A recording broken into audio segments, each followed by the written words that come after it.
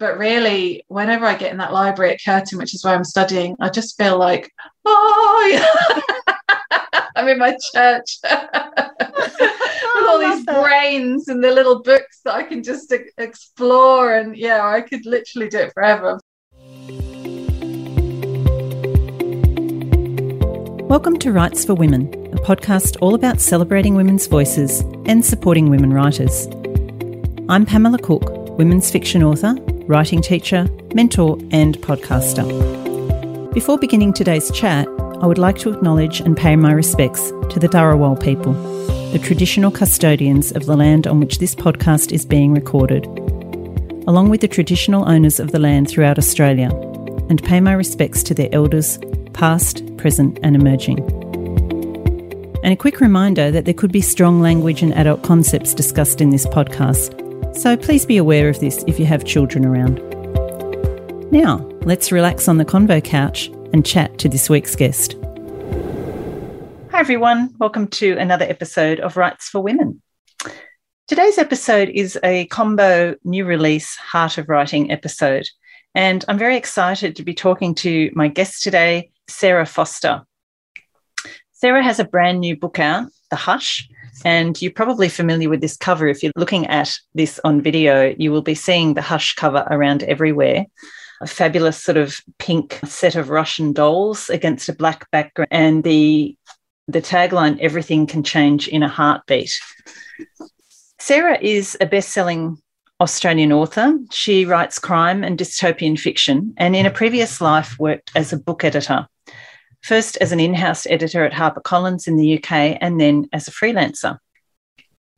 Her previous books include You Don't Know Me, The Hidden Hours, and All That Is Lost Between Us, all sort of around that crime thrillery genre, which I'll be asking Sarah about in a few minutes. Sarah spent 5 years studying dystopian fiction for her PhD at Curtin University, and that's resulted in this new release and taken her writing in what I'm pretty sure is a new direction. The Hush is a new breed of near-future thriller, an unflinching look at a society close to tipping point, a story for our times, and one that I'm finding scarily familiar or very reminiscent of what we're actually living through at the moment in this pandemic. It highlights the power of female friendship through a dynamic group of women determined to triumph against the odds. It's had some amazing cover quotes and reviews. This has been said of it by Dervla McTiernan. It's smart and considered the book I wish I had written. Fine praise. And Nikki Gemmell said she had writer envy and that Foster is changing the game. So I am currently reading The Hush. I'm finding it totally compelling. It's actually not the usual genre for me. I'm kind of not really into dystopian fiction, but that being said, I'm absolutely loving this. And as I said, there's a lot of resonance with some of the things that we're actually living through now. So Sarah Foster, welcome to the Writes for Women Convo Couch. Thanks so much for having me. Really good to have you here. I was trying to think the other day, Sarah, I did do a course with you. It was a workshop for one of the Sydney Writers' Festivals. And I was trying to think how long ago that was, but I couldn't even work it out. Yeah, no, like 5 years or something like that. It would be crazy now. Yeah. I was thinking 5 or 6 years. I hope it was good. It was. I really enjoyed it. And you've been very busy in that time. I have. So I've been, checking out your website and doing a little bit of research into your career. And you've written prior to The Hush 6 books. Is that correct? That is right, yes. All kind of psychological suspense thrillers. And then this one's a little bit different with its near future theme. So, yeah. Kept me busy. Yeah, well, I was actually away on the weekend, as we were just chatting about, and one of my good friends is Ray Cairns. She's got an interesting story because she had a debut thriller out last year as an indie book. It's now being republished by HarperCollins, which is very exciting. That's fantastic. And Ray's actually reading The Hush at the same time as I am right now. So we were chatting about this on the weekend, and I was sort of saying to her, where would you put Sarah's previous books in terms of genre? And she was saying probably like around the psychological thrillery suspense type thing. So yeah, I always try and pick quite different themes, and I just go with what interests me. So I do dot about a little bit, but I think there's always a core thread of these family relationships, the general build-up of suspense, that kind of slight thriller element, but a little bit slower with the build. So that's more of the suspense side of things. So how would you say writing those books prepared you for writing The Hush? It is the same but different, isn't it? Yeah, absolutely. Look, I think I got to practice certain elements in those books that have been really useful for The Hush. I know that when I wrote Shallow Breath, which was back in 2011, 2012, that book, I wasn't even sure I could achieve what I wanted to achieve because it was based in real world issues that happened 20 years ago in WA. So there's big backstory about a marine centre that was in somewhere, well, it's around where I live, actually. It's called Atlantis, and that had dolphins in it, and it had closed down, and the dolphins had been re-released into the wild. And there was a whole kind of big thing around whether they could retrain them to be wild dolphins. And I had to do a lot of research for that book, not only with the dolphins, but with a lot of other animals as well. And because the story had a backstory 20 years ago and a current story, I really pushed myself with that book and thought, even as I was writing, I was thinking, am I going to be able to pull all this together? And the fact that I did, those things give you confidence to kind of branch out in the future. So when you come to something like The Hush and you're thinking, can I really incorporate all these themes? Can I do what I want to do with it? Can I push it somewhere new? I think having done something like that. Yeah, that's one of yours I haven't read. That sounds fantastic. So I'm going to be looking that one up. Yeah. So they have been around the family relationships and that sort of thing, and that psychological element that you've had with those books. So when it came to writing The Hush, did you see it as a major sort of change for you, like in a different direction, or does it just feel like a natural progression in your writing journey, if you like?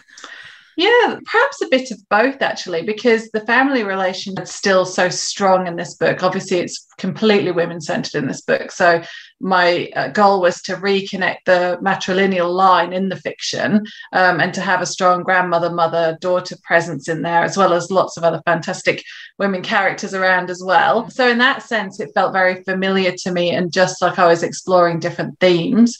But I guess the difference was the world building, because I'd never tried to build a futuristic world before. And I also felt very nervous about that and did a lot of research around that, and both fictional and kind of practical, just looking at near future ideas and where, the kind of future thinkers were predicting that things were going to go, and really trying to keep up with current affairs in that way so that I could pump it into the book as I went along, because so much changed in the 5 years that I was writing it as well, that it became a very different vehicle than it was even going to be at the beginning. So that's been a very interesting journey as well. So I think a little bit of both.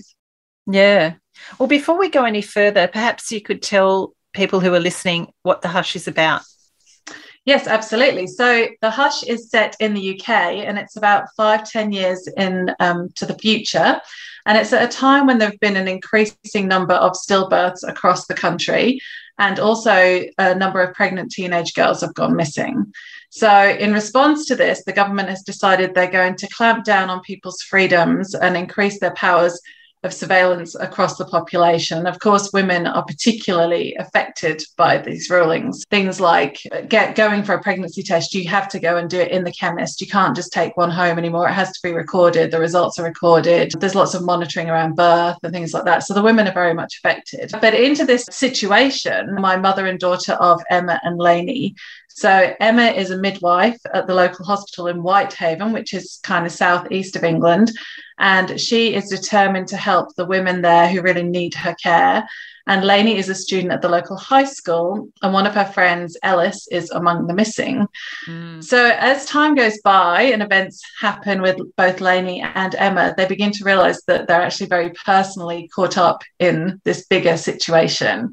Once they realise that they might actually be in danger themselves, they have to turn to their group of female friends, who are luckily a very formidable cast of characters, in order to try and get to safety, and also to try and figure out actually what's going on in the wider world.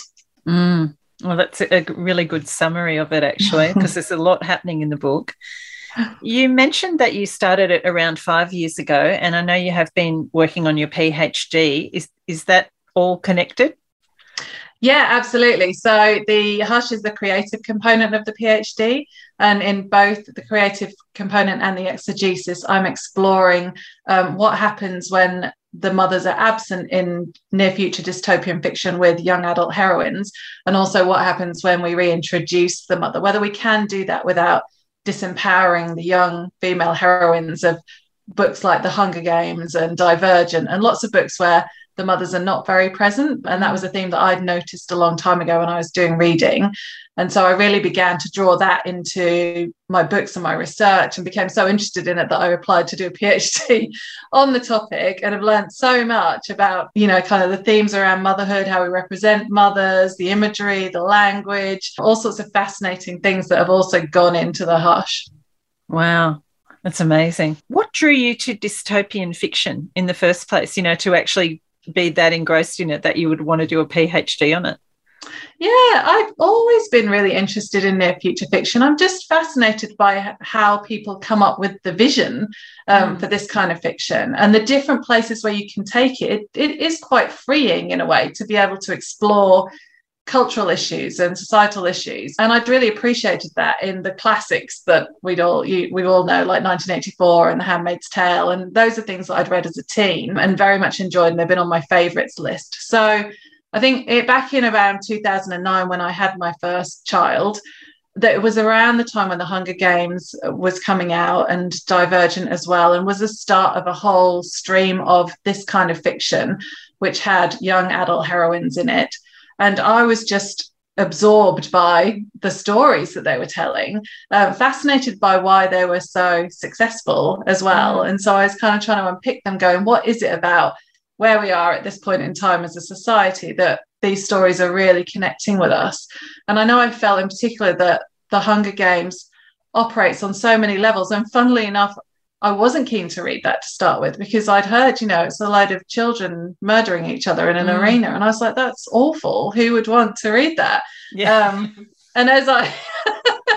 when you put it like that, you really do think, how was that so popular? Yeah. And then you go, and then you realise what fiction can do, because you listen more and more to what that people are talking about. And then when you read that, you realise how allegorical it is, and how much commentary there is on the nature of society in there, and all the different levels. I mean, I have studied that book as part of my PhD, and I'm sure I could study it a lot more and be drawing out all sorts of other themes in it as well. I find it fascinating. And I think the best kind of dystopian fiction is like holding up this mirror to society with it. Those kind of distorted mirrors you get at the circus, you know, going, what happens if we switch this around? Or what happens if we look at it like this? And, you know, it's not quite the same, but, you know, the vision is still there, and we can see we could go this way or we could go that way. And yeah, I find that completely fascinating. And to do it myself has been both a challenge and a joy, really, to try and come up with the same sort of thing.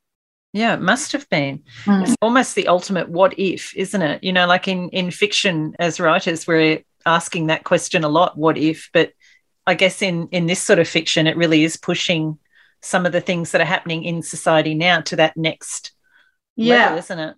Absolutely. And I think that as well, when you read stuff about the background of things like The Handmaid's Tale, and Margaret Atwood obviously says she hasn't used anything in there that didn't happen in the real world, that's so confronting. And also I felt like I wanted to do something similar, as in I didn't want to take it too far away from the real world. I didn't want to take it into fantasy or really futuristic science fiction.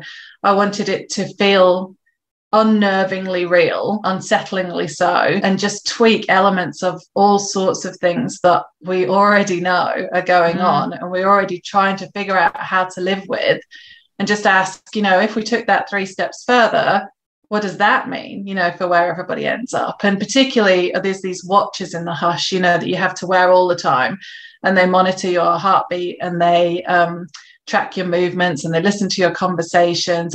But it's never quite, no one said, oh, we're doing all this stuff, but everyone knows that they're doing all this stuff because they get repercussions from it. But the only difference really in that and today is that they have to wear them. And in fact, because they now have to use the watches for money, there's almost no point in taking them off anyway, because they can't pay unless they have a watch, because it's connected with ID and all sorts of things. So it really hasn't pushed it that far. And I think that's what confronts people when they read the book, is they see our world a lot and yet not. So yeah, that's quite unsettling. Yeah, like that whole thing about, your phone. And we were actually having a conversation, when I was away with my writing group on the weekend, we were having that conversation about, when you sit and you actually even have a talk about a particular product or whatever, and then you pick up your phone and the next thing you're getting ads for that product on your phone. Absolutely. Even though, you haven't actually gone out looking for it, but it's there. Yeah. So, Yes, terrifying, really. Yes. And yet we all have to live with it, because there's no the way society is now being set up, there is little alternative if you don't have a phone. When I was reading something recently about somebody who was trying to live without a phone, I think it was either a phone or a bank card or something like that, and the struggles they were having to get through day-to-day life were immense, so we are all kind of being pushed that way anyway. But it does have its big conveniences for government situations, and you rely on having a very benign government to deal with that, and you have to have a lot of trust in the government. And once that has gone, and there's obviously quite a kind of subversive government in there, well, then everything changes very quickly, I think. It's funny, we were at a restaurant, just when lockdown finished here, we had a family lunch, and just so happened that my eldest daughter's phone completely went kaput, just carked it, the day before. And we got there, and of course we didn't even think about having to show your vaccine passport before you went into the restaurant. So she couldn't access that. And then she tried to access her MyGov from somebody else's phone, couldn't remember the password, so she was locked out. She literally could not get into lunch because she didn't have access to that information on her phone, Long story short, she did get in eventually. But, it really brought home to me that, the way that all that has now been centralised, and you have to have this stuff. So, And the strange thing about that is that, I don't know about you, but some part of my mind still presumes there's an end date to that. It's like when we all go back to normal, when COVID's over. I mean, I think we had that a lot to start with, as opposed to this living with COVID now that we're getting more used to. But, if living with COVID means long-term living with COVID, well, then when do we lose that? I think we're, it's easy to feel that that's maybe just a temporary measure while things are so difficult. And maybe it is, but we don't know. And we don't, again, know how useful that will be to technological corporations or the government or all different kinds of facets of society, the police, to have that extra tracking information and medical information. So then they might not want to give it up. And it's posing some really hard questions. Well, since we've gone into the whole COVID arena, and I'm sure you're being asked this question a lot in all your promotional work for the book, you did start this book 5 years ago, but of course we are living through a pandemic. We have been for the last couple of years. How far through the writing of the book were you when COVID-19 actually hit?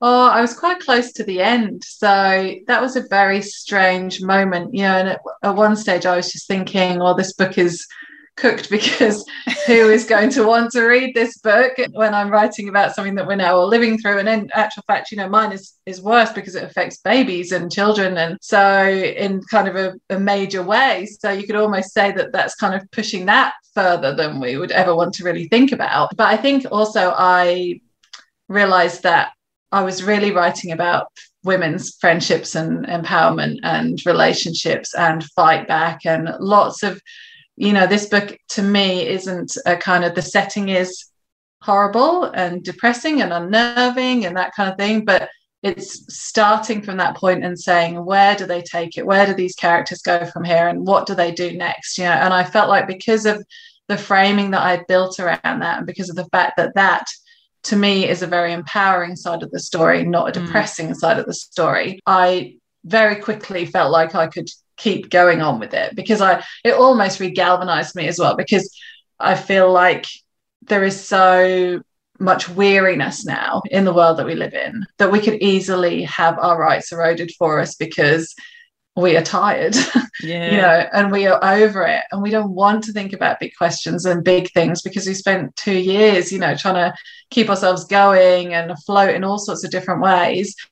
And that is the time of worry as well, in many dystopian fiction, many dystopian visions rather, that, that's the point where people can come in when your guard is down and do a lot of things without you really noticing. And there are definitely things going on in all sorts of governments where things are being pushed through very kind of quietly and easily, if possible, rather than being presented to us. And to me, that's a sign of a government where things are maybe going slightly wrong, because the government should be upfront, in a democracy, and we should be learning about what they want to do on every front. And no matter how much you like your government, that seems to be creeping in all over the place. So it does. That's concerning. Yeah. Did you make any sort of major changes to the plot or any of the events in the book as a result of the pandemic, COVID actually happening?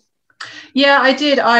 Not major changes to the plot that I already had, but the pandemic in as a historical point of reference. Yeah. So that was really the main thing that I did. Most other things were there, but the beginning, Emma, the midwife mum, she takes a test at home, which is like a test to check she's not got infection. It doesn't specifically talk about COVID in the finished book. They did it in one draft, but then we changed it to just be more general pandemic wise. But yeah, she takes the test to find out whether she's well enough to go to work that day, and the results go to the hospital and they're instantly conveyed back to her, and she's given the all clear to go to work. And there are a few kind of testing sites popping up at school and bits and pieces where it's very casually mentioned, because people have got used to living with it in my book and have kind of moved on from that, but everything has obviously changed because of that as well. So you do see a lot more kind of little medical testing going on and intervention every now and again and checks. How was the writing of this? I imagine it was quite different because you have been doing it as part of a PhD. Could you talk a little bit about how the actual writing process might have been different for you with this one to your previous books? Yeah, well, to be honest, because my PhD supervisors are lovely and very trusting, it ended up being quite similar to my other books, which is that what I tend to do is I have an idea that percolates in my mind for quite a long time before I even start writing anything down. And then I really do see my chapters like building blocks. And if I have a scene in mind that doesn't fit in chronologically to the chapter order, I will still write it down and keep it to one side to come back to it. But really, I do work in order as I'm building the story. So I'll build that first scene, chapter, those first elements of the book, and I'll work and refine on them. And all the time I will be working ahead, making notes or having little snippets of other sections, but I won't be placing anything until I feel like I've got that first chapter really well done. And then I'll go on and I'll build the second chapter, start to build it up. But if I feel like anything's getting wobbly, I'll go back and tighten the first chapter or the first section, wherever I've got to. And I build it like that so that by the end of the book, I don't do much editing. I'm not one, my good friend Natasha, I know you've interviewed Natasha Lester. She does it quite differently to me, where she comes out with a draft very quickly and then she goes over and reworks it and tightens the whole thing together. And I've tried other methods because sometimes I find my method quite laborious. I think we're all like that. No matter how we do it, it's always like the grass is greener, Absolutely. And you're like, well, James Patterson can get his things down so quickly, and he talks about these outlines like, right, I'm outlining next time. And then I start this outlining and it kills it for me because I can't get inside the story in the way that I want to in order to write it down. So I always end up going back to this process because I find that I'm locking myself into the depth of the book as I go along then. And I'm kind of, balancing it all out as I go. And it just works for me, building it in that way. So I've come to realize I can't change much about it. And although I did show sections to my supervisors as I went along, they were just very patient in letting me do it the way I could do it, which was brilliant because it would have been very hard to change the style to suit somebody else. And how have you found the sort of theoretical side of the PhD, Sarah? Have you enjoyed that? Oh, I've loved it. Yeah, I would happily go back to it for another 5 years. My only complaint is that I can't do enough of it. There's not enough time to look at everything I want to look at and to read everything I want to read. I just love absorbing it. I don't always have the best memory. So I have to be careful, that I take good notes and like reabsorb when I need to, because otherwise, I seem to suck in sensations and feelings and more than facts with books. So when it comes to actually representing the facts of a book, I'll, be like, oh, I know I love that book and I know it made me feel like this, and I'll maybe remember one or two things, but I'll lose the facts if I'm not careful. So I think I need to write those down as a process of committing them to memory. But really, whenever I get in that library at Curtin, which is where I'm studying, I just feel like, I'm in my church with all these brains and the little books that I can just explore. And I could literally do it forever. I'm fascinated by everyone's take on things. Having said that, there are some very, very amazingly clever people out there who, it's been a challenge to look at the theory and to go that in depth and to actually engage with it, understand it, try and work on my own theories. It's been an enormous challenge, but I love it at the same time. So one of the things you mentioned earlier was about the absence of the mother in a lot of dystopian, or near future fiction. And there's obviously a very strong mother-daughter relationship in The Hush. Couple of things on that. How is your sort of study of this, I guess, as part of your PhD? What conclusions have you been able to draw on that relationship in this genre of fiction? Yeah, great question, because I love talking about this. Thank you. Some really interesting ones. So to summarize, the first thing that I discovered was that a lot of the fiction that has absent mothers in, if it's written by women, also often features the characters longing for some kind of idealistic mother figure, which is fascinating to explore when the mothers are actually not present. And often the young girls in the fiction are quite upset by their mothers as well. Not always, but sometimes the mothers are abusive and sometimes they're just not present. I mean, again, Katniss's mother in The Hunger Games is a great example, because through her grief from losing Katniss's dad, she's not, and the general circumstances they live in, she's not mentally present for the kids. And Katniss is back quite angry about that at the beginning. So it was fascinating to see how all of them wove elements in of this longing for this kind of mother figure. And you could deconstruct that even further as to, whether they're longing for this idealized mother figure, which I think quite a lot of them are. They've got this very fixed image of what a mother should be, and a mother in reality can never live up to that, which is a kind of what would we say, it's kind of an underbelly commentary really of where mothers fit in society. Because there is the same thing, this idealization of motherhood that no one can ever live up to. So that was really fascinating to see that reflected in the narrative, and also fascinating to see that it didn't occur as much in books written by men, if at all, in the ones that I've studied. So that's a very generalized thing to say with a specific study. But I'd love to explore that further if I ever got the chance. Another thing was just the lack of language that we have around speaking about motherhood and mothers and daughters, and the fact that we don't think often about that we've been brought up in a patriarchal culture which does prioritize patriarchal language, and we maybe don't even have the words for some of our experiences, and we certainly struggle to convey our experiences to one another at times. So various theorists have talked about the kind of coding that a mother uses to try and teach her daughter things, but also keep her safe, and the coding that a daughter will use to try and, tell her mother things, but also protect herself from her mother's judgment. And, there's lots of different levels of coding going on in that kind of language, aside from the lack of language that we have, that can be really fascinating to explore. What else did I discover? The language becomes more about the language of the body in a lot of kind of maternal theorist academic studies. So to actually try and reinsert the mother into language, often people start writing about very bodily experiences, very physical experiences of womanhood, because we have all these physical experiences throughout our lives, so people have tried to reinsert themselves into language by writing about the body. And I certainly tried to put a little bit of that in The Hush as well, so that when Emma can't talk to Lainey properly, she uses her body instead of using words sometimes. And then the final thing, without going on too much, was that's great. Just this kind of culturally constructed lie of separation that mothers and daughters are taught about, so that the mother is expected to step back as a daughter matures and kind of recede into the background. And the fact that in many circumstances this is presented as a normal state of affairs, like a growing up into independence means that mothers go and sort of head towards irrelevancy, whereas in fact that's a very culturally constructed vision of what needs to happen with mothers and daughters, which again serves patriarchal culture a lot more than it serves the women involved in that exchange.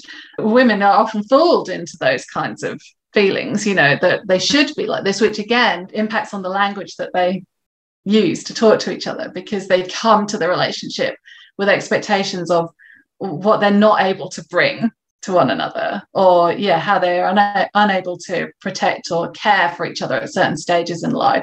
So that can really alter the mothers and daughters talk to each other. So and there's loads of other stuff as well, but I will stop. Oh, it's fascinating. It's fascinating. Are you still working on that part of the PhD? I've just got one chapter to go. I'm refining chapters, but one is half finished and the rest are done. So I'm getting close now, which is great. That's exciting. Yeah. How do you think your own experience of motherhood and daughterhood too, I guess, has informed, well, I guess all of your books, but this book in particular?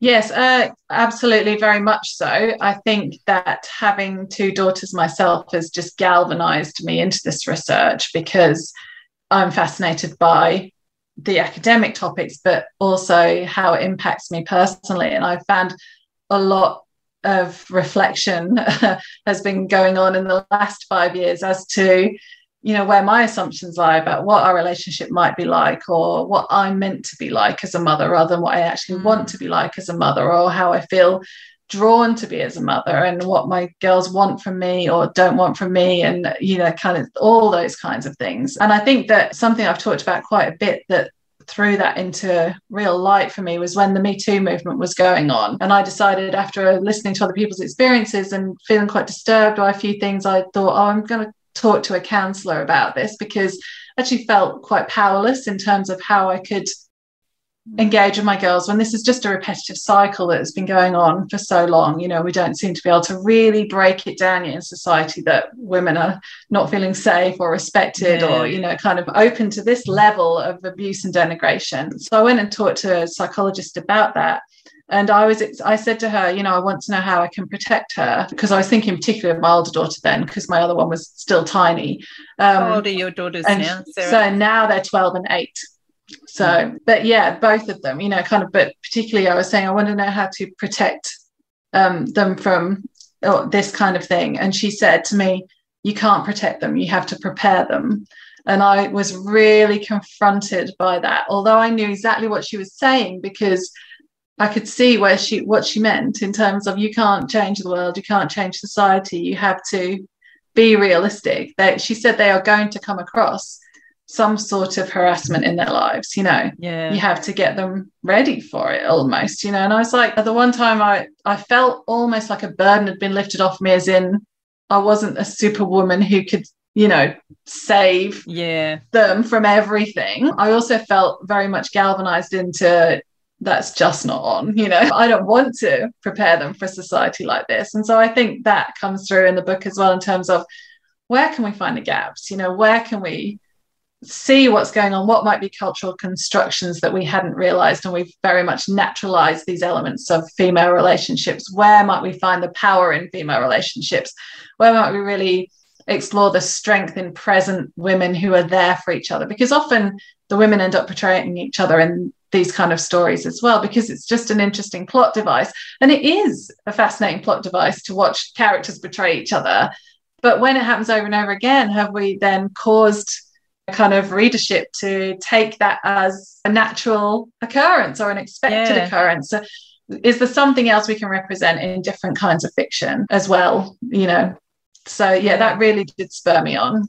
And of course there is that very strong, female presence in the book. There is the Women's March and things like that. Could you talk a little bit maybe about, in particular, your characters, your female characters in The Hush, and who each of them are, and just how you distilled some of these ideas into those characters? Absolutely. So, Emma is the midwife mum. She is very much worn down by the kind of society she lives in. She does her best, and she tries to kind of intervene in the hospital when mothers aren't getting the treatment or the compassion in particular that they need, particularly at the present time. But she is feeling very ground down by the society and the new rules and one thing and another.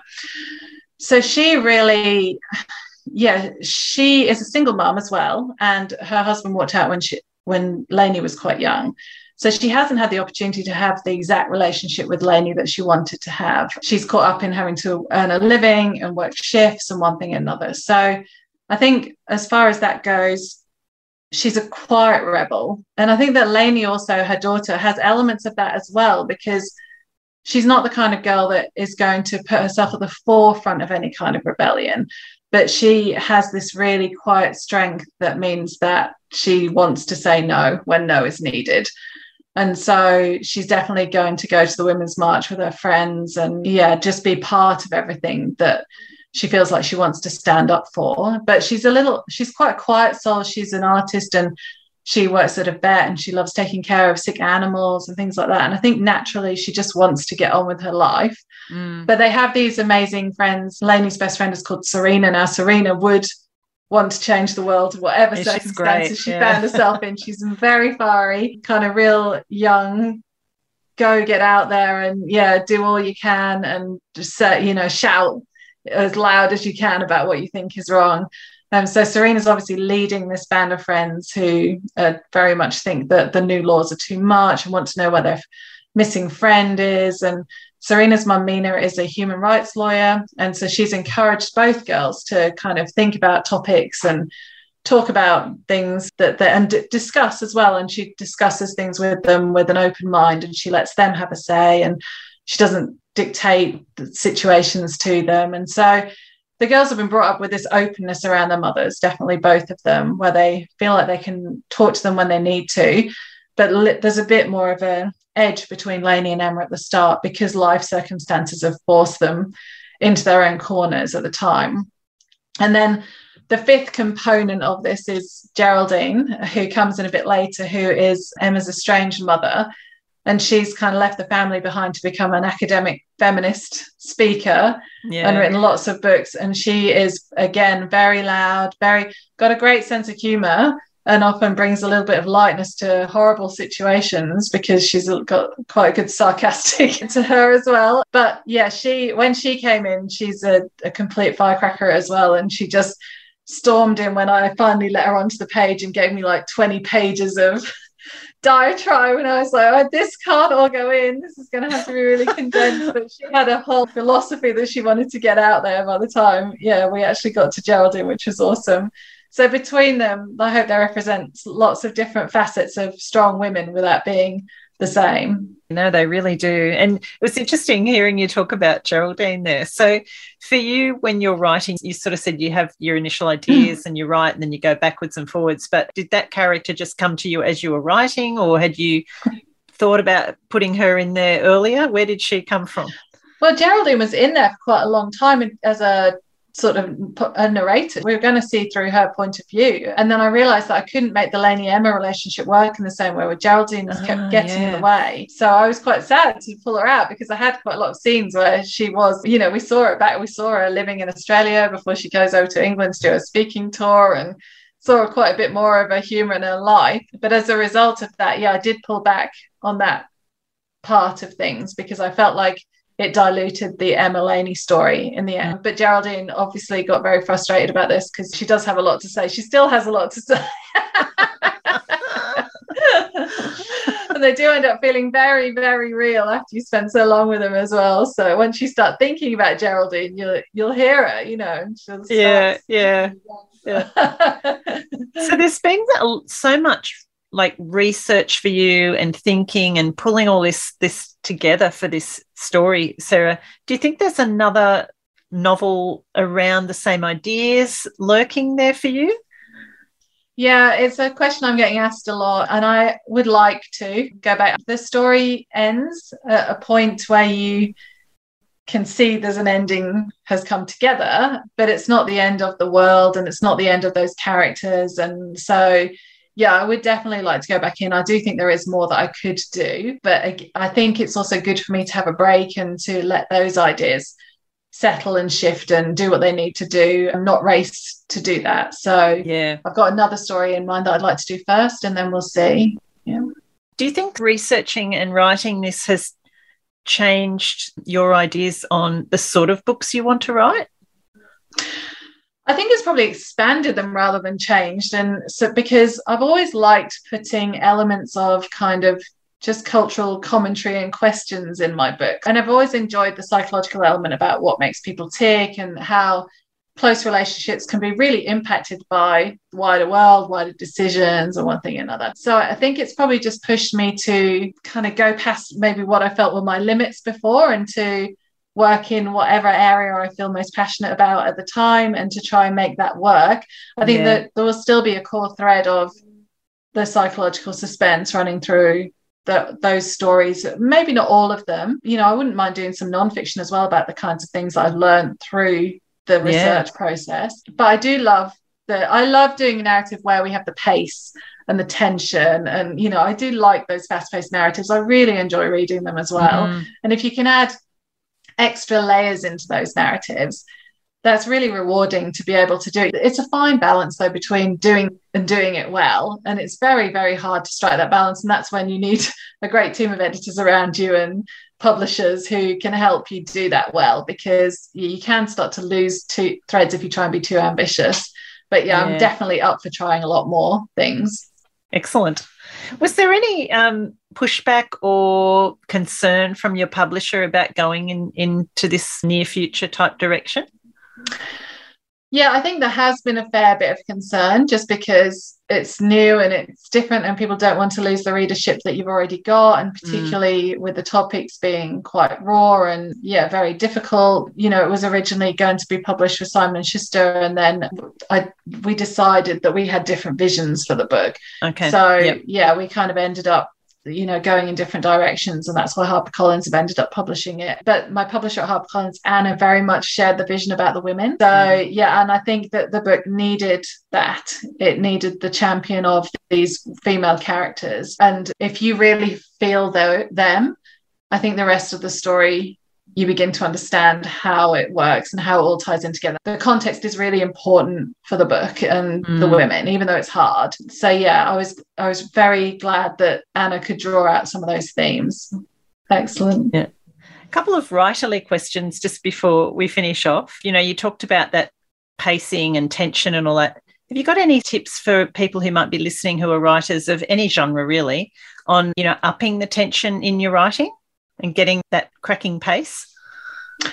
Yeah, I think it's just I think you need to reduce the words as much as you can to only leave the ones there that need to be on the page. And that can be quite hard. But I think if you read your chapter again and again and look for where the loose words are and the loose paragraphs are and the things that don't need to be there, I think that's a great way of trying to increase the tension. I think also I have definitely over the course of my career upped the plot ante. I think, you know, kind of, I think I was a bit like my first books were slower paced because I wanted to draw out the themes and things like that. But the more you can put plot elements into the story, that's when things are happening, that's going to up the tension. So if you don't dwell, and again, I guess it comes down to loose words again, you've got to be very careful how you dwell on things. So you want to pick your moments to dwell, but you don't want to dwell on everything. And what is not there is as important as what is there. So you really want to be very choosy about what ends up on the page. And I always think that you can pull back and pull back and pull back, and it will probably make it better, because people don't want to read really wordy books anymore. I don't think either. They want movement in the story. So look for the movement and look for the loose words, loose paragraphs, even loose chapters. And like you say, reducing things right down so that the reader has that opportunity to fill in gaps themselves. That pulls the reader in, doesn't it?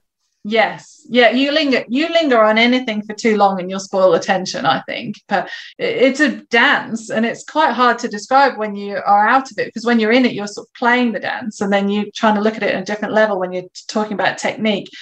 But it's definitely a really finely balanced thing to get those words exactly right on the page.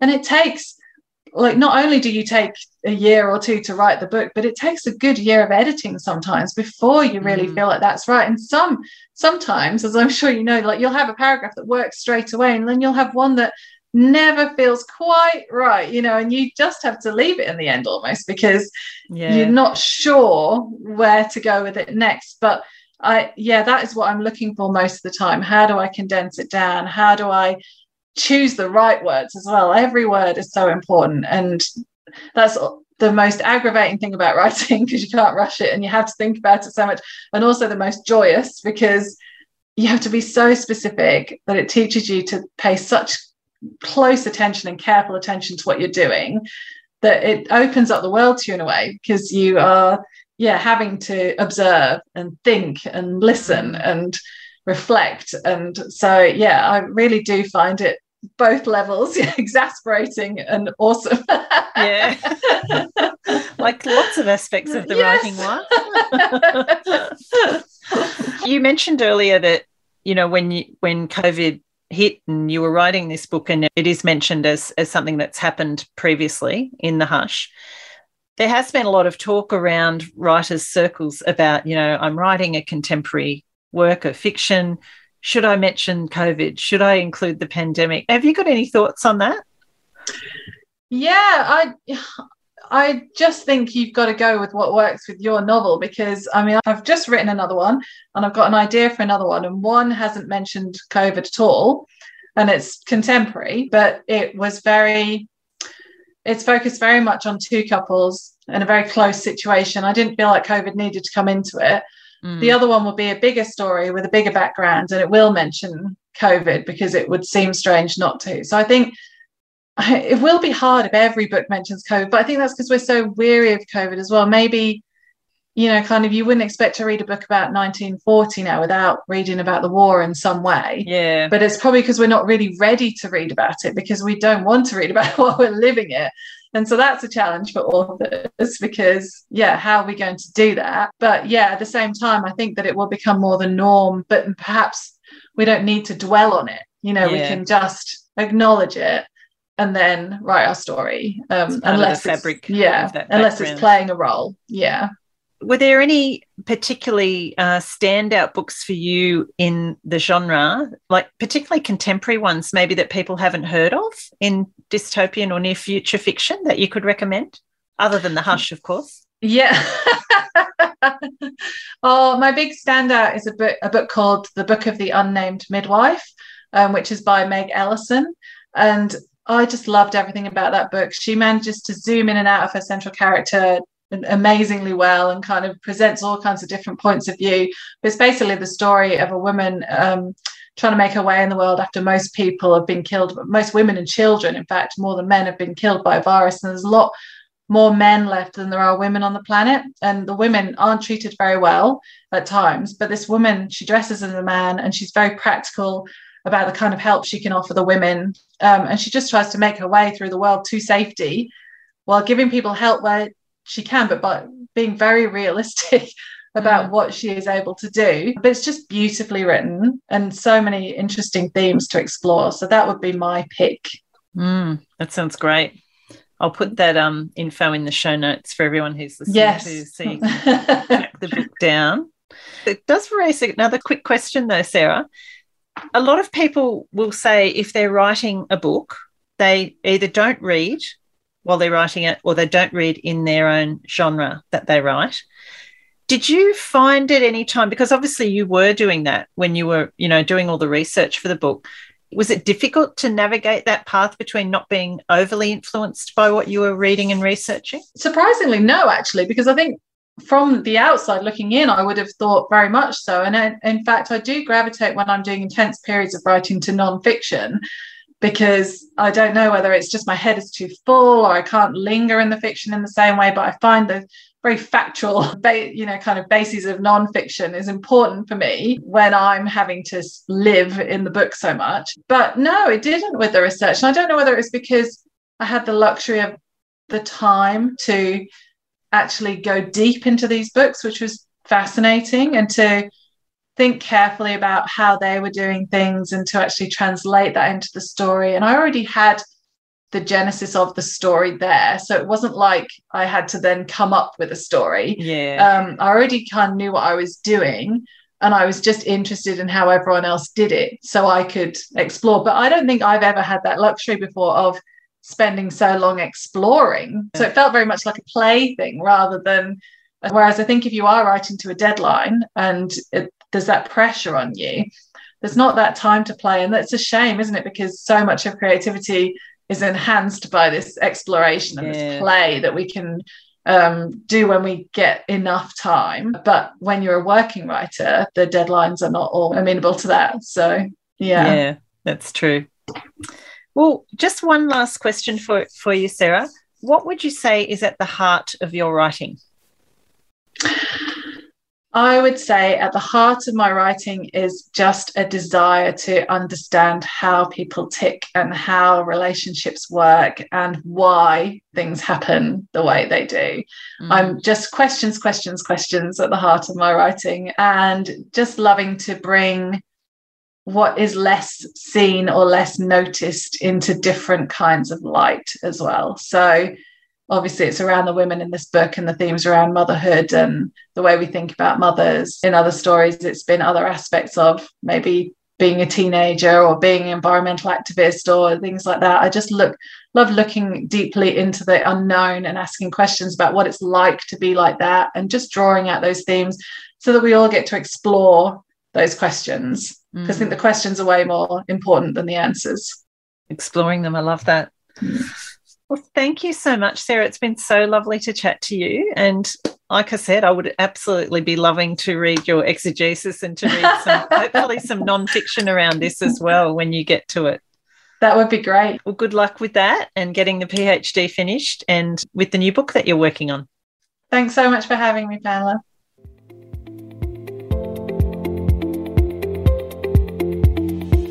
Thanks for listening to Rights for Women. I hope you've enjoyed my chat with this week's guest. If you did, I'd love it if you could add a quick rating or review wherever you get your podcasts so others can more easily find the episodes. Don't forget to check out the backlist on the Rights for Women website. So much great writing advice in the library there. And you can also find the transcript of today's chat on the website too. You can find details on the website on how to support the podcast through Patreon and get exclusive access to the extended audio and video of the monthly craft episode.